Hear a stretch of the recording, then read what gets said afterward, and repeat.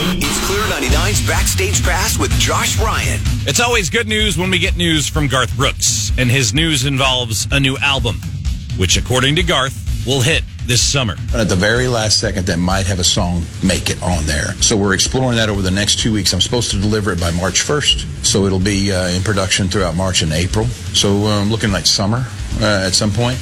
Music retail is totally different than what it was 5 years ago, way different than what it was 10 years ago, right? So now new ways to bring the music to the people are out there, and we're going to explore those new ways this summer.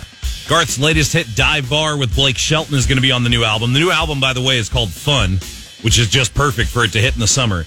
Garth's other singles, All Day Long, Stronger Than Me, also scheduled to be on this album, but we can all look forward to that. Warmer weather and a new album from Garth will take